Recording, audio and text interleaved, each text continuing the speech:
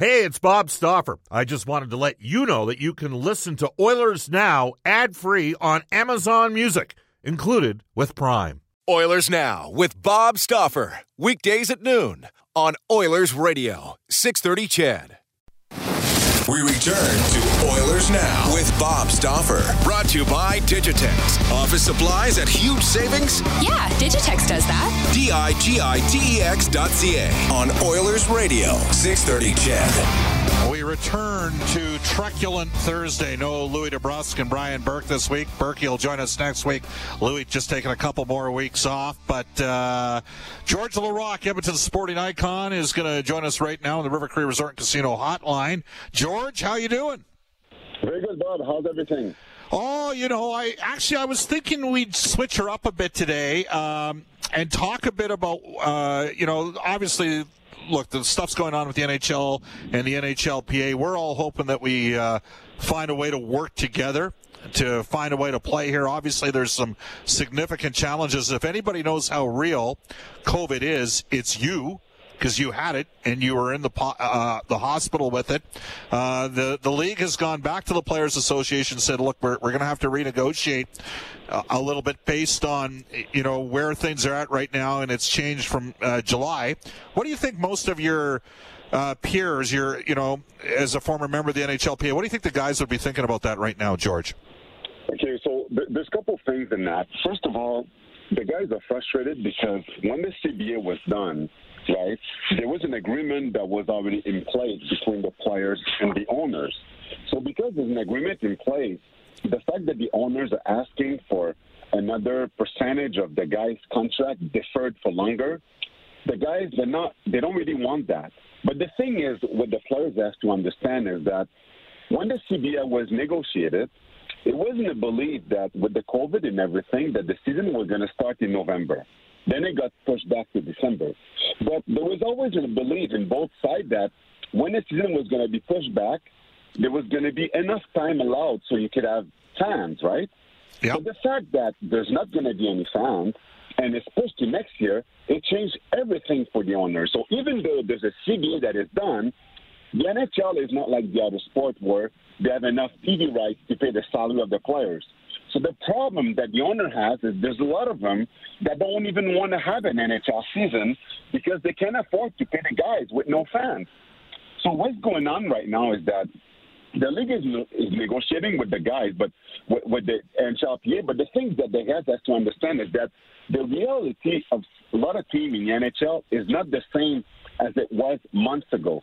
So I've heard that there's many owners that don't even want a season this year. So the guys, they're going to have no choice to accept what the leagues want because if they don't, there's not going to be any hockey. And if there's no hockey, it's not the owners that's going to lose. It's the guys, the players. Because as you damn know, Bob, a career is like the average is short. If a player lose a full season of salary, he's never going to get that back. But the owner's always going to be there.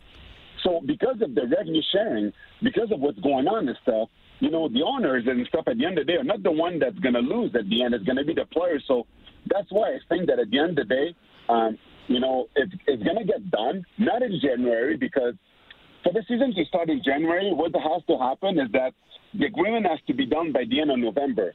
I don't see that happening. So I think it's going to happen, but we're going to have a season in February, but there's going to have to be a lot of concession that the players is going to have to accept. Yeah, there's no question that we're going to have to work together, George. Bottom line, right? That's the reality of everything that's happening out in society right now at every industry that anybody is in, and we all look at things from our own personal perspectives at times, but the greatest things that get accomplished are often collaborative efforts. All right, George. Exactly. Now we're going to have some fun, okay? Because that was the serious stuff. So during your career, you had a hat trick against the LA Kings. I know we've talked about that, but I'm going to ask you about maybe the games in which your team scored the most goals. I remember against Columbus, I'm thinking it was like 0-2-0-3. I think you fought Jody Shelley in the first period, and then you scored a couple goals, and you guys got like 8 against the Blue Jackets. How much fun was it for you to be a part of a game like that where you're offensively contributing. And frankly, if I recall correctly in that game, you guys were down early and you kind of got momentum going your way by taking that fight with Jody. But what's it? Because I'm going to ask you both ends of it. When you're in a game when you guys are going and you're grooving offensively and things are going good, and then contrast that when you've been hammered. So what do you remember about that game against Columbus when you guys scored 8 goals and you had 2? I don't remember that specific game in terms of goal. I do remember the fight, though, which is crazy because the fights are always so much easier to remember.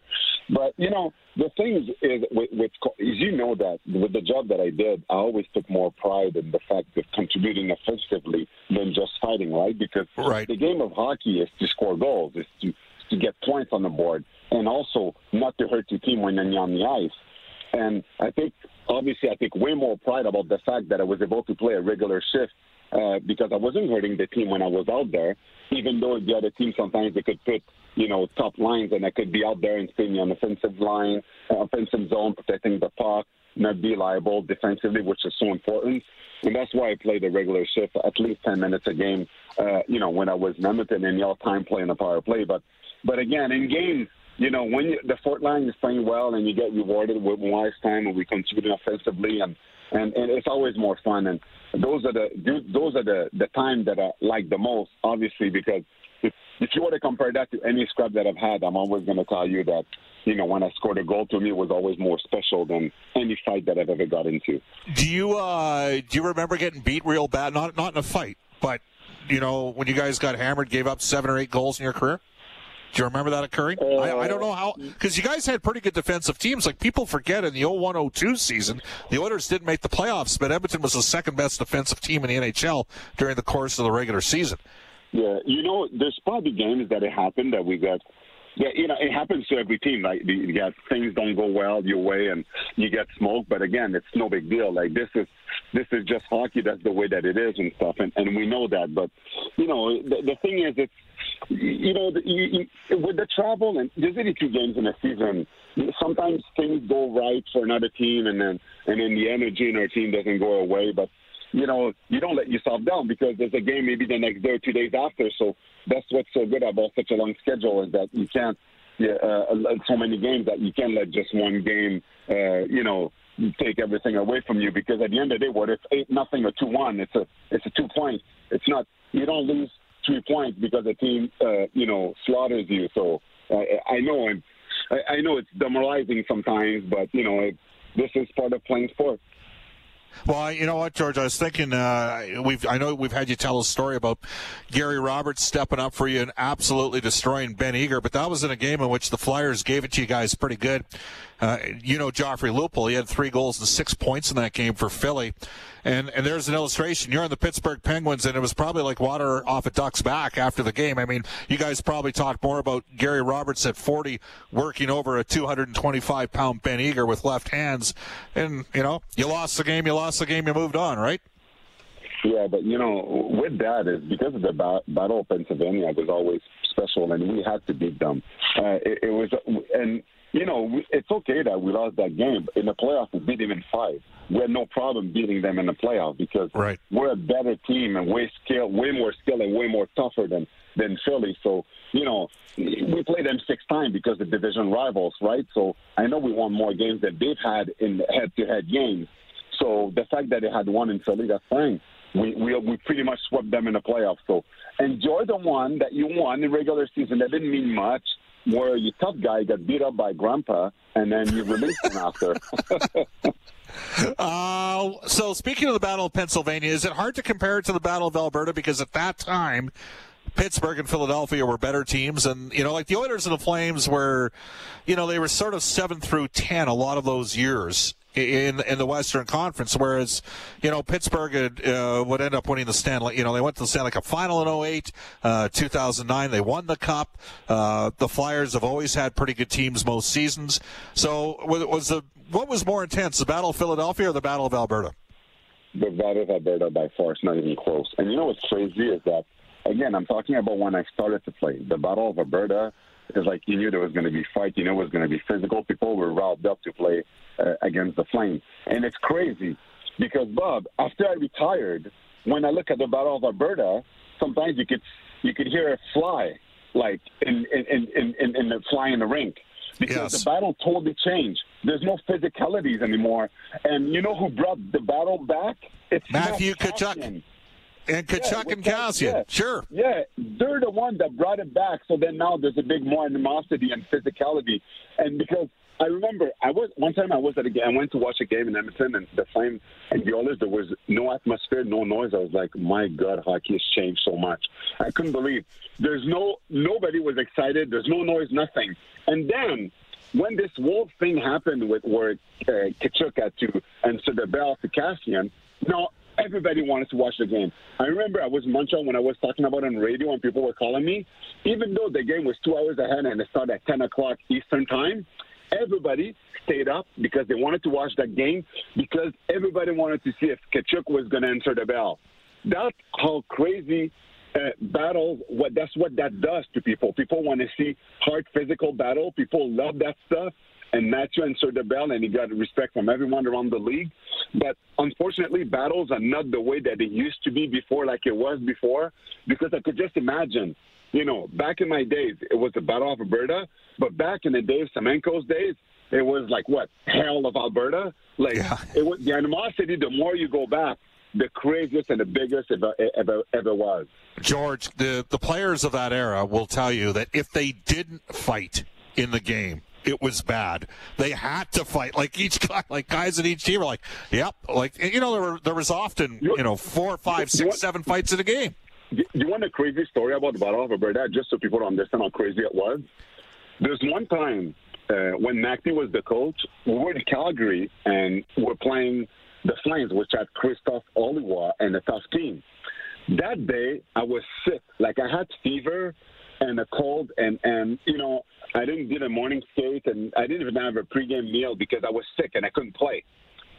So I got to the rink, and then I was done. I was sleeping on the ground in the training room. I was done. And Matthew came to me, and he asked me if I could dress up.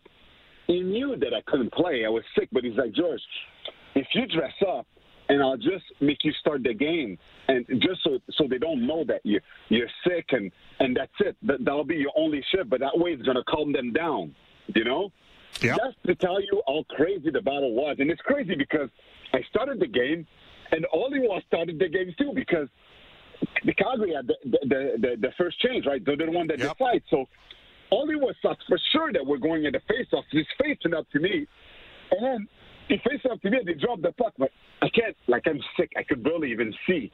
And then as soon as they drop the puck, he drops the glove, and he backs up. So, because, he knows that I always drop the glove and backs up to square up.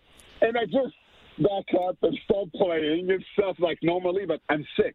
I can't fight like this because I'm going to get slaughtered. And then he sees me skating, and he's so surprised because I've never done that. But he's so surprised that I skates away because he thought we were going to go. And then I just played my, maybe 30 seconds, and I went back on the bench, and I went back in again because I was sick. But it's just to tell you that the Battle of Alberta, back in the days, it was so important to have a tough guy dressed that if you didn't, the other team would take liberty on you. That's how crazy it was back then. George, just circling back to Tkachuk, because it was and I was not happy with him a couple years ago, right around this time when the Oilers, the first time he went at Kassian, and then he went after McDavid and face-washed him when McDavid was tied up with Backlund. And then last year, of course, the 2 incidents in Calgary where he went after Kassian. But I went on NHL Network, and I said that he was going to fight Kassian. He was going to take the fight back in Edmonton, and he did. I said that too. I did too. I said the same thing. I knew he was going to do it. I knew he was going to do it. And in fact, I'm going to take you to the Winnipeg series.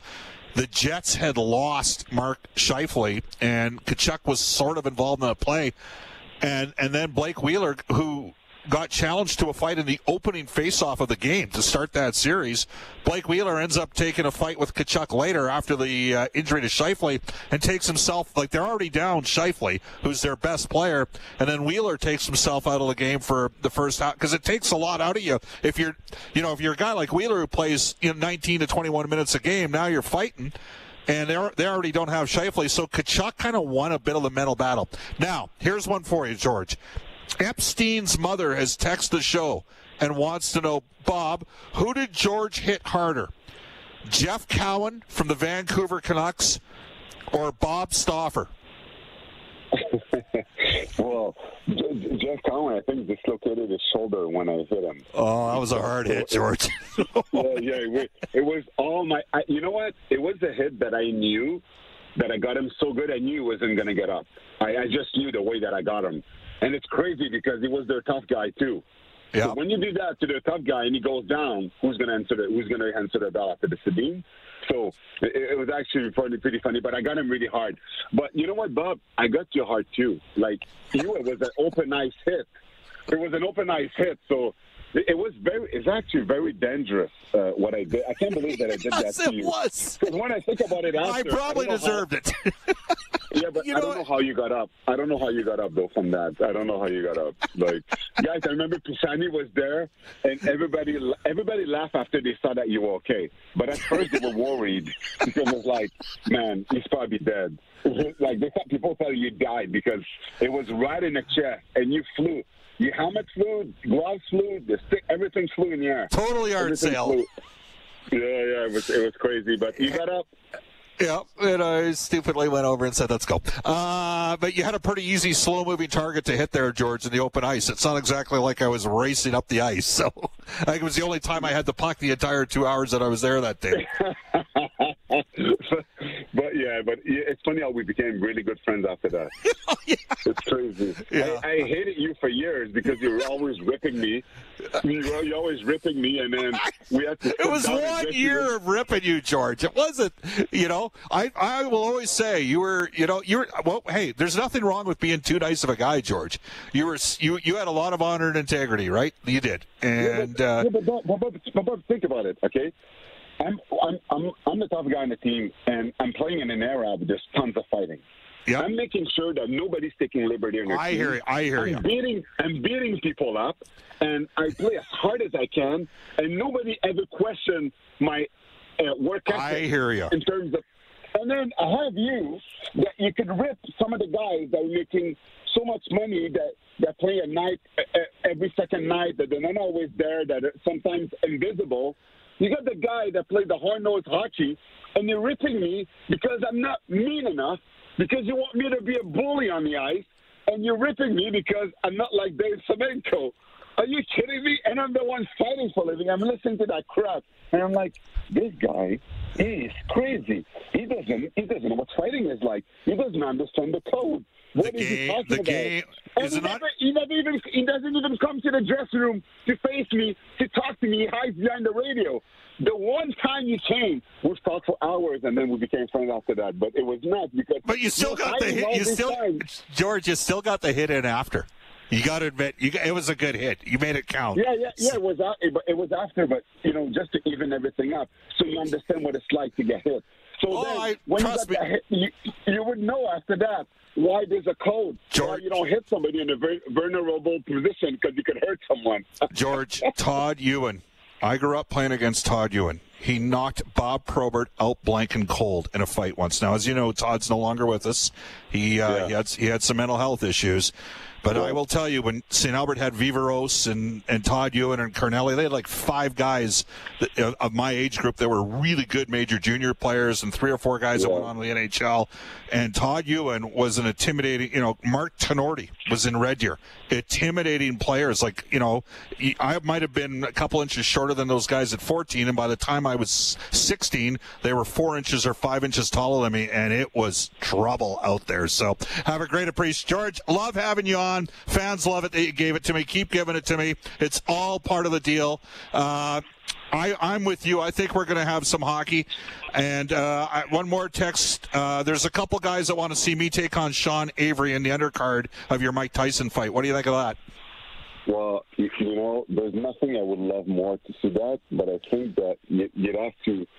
First of all, you have to lose weight to win a lot.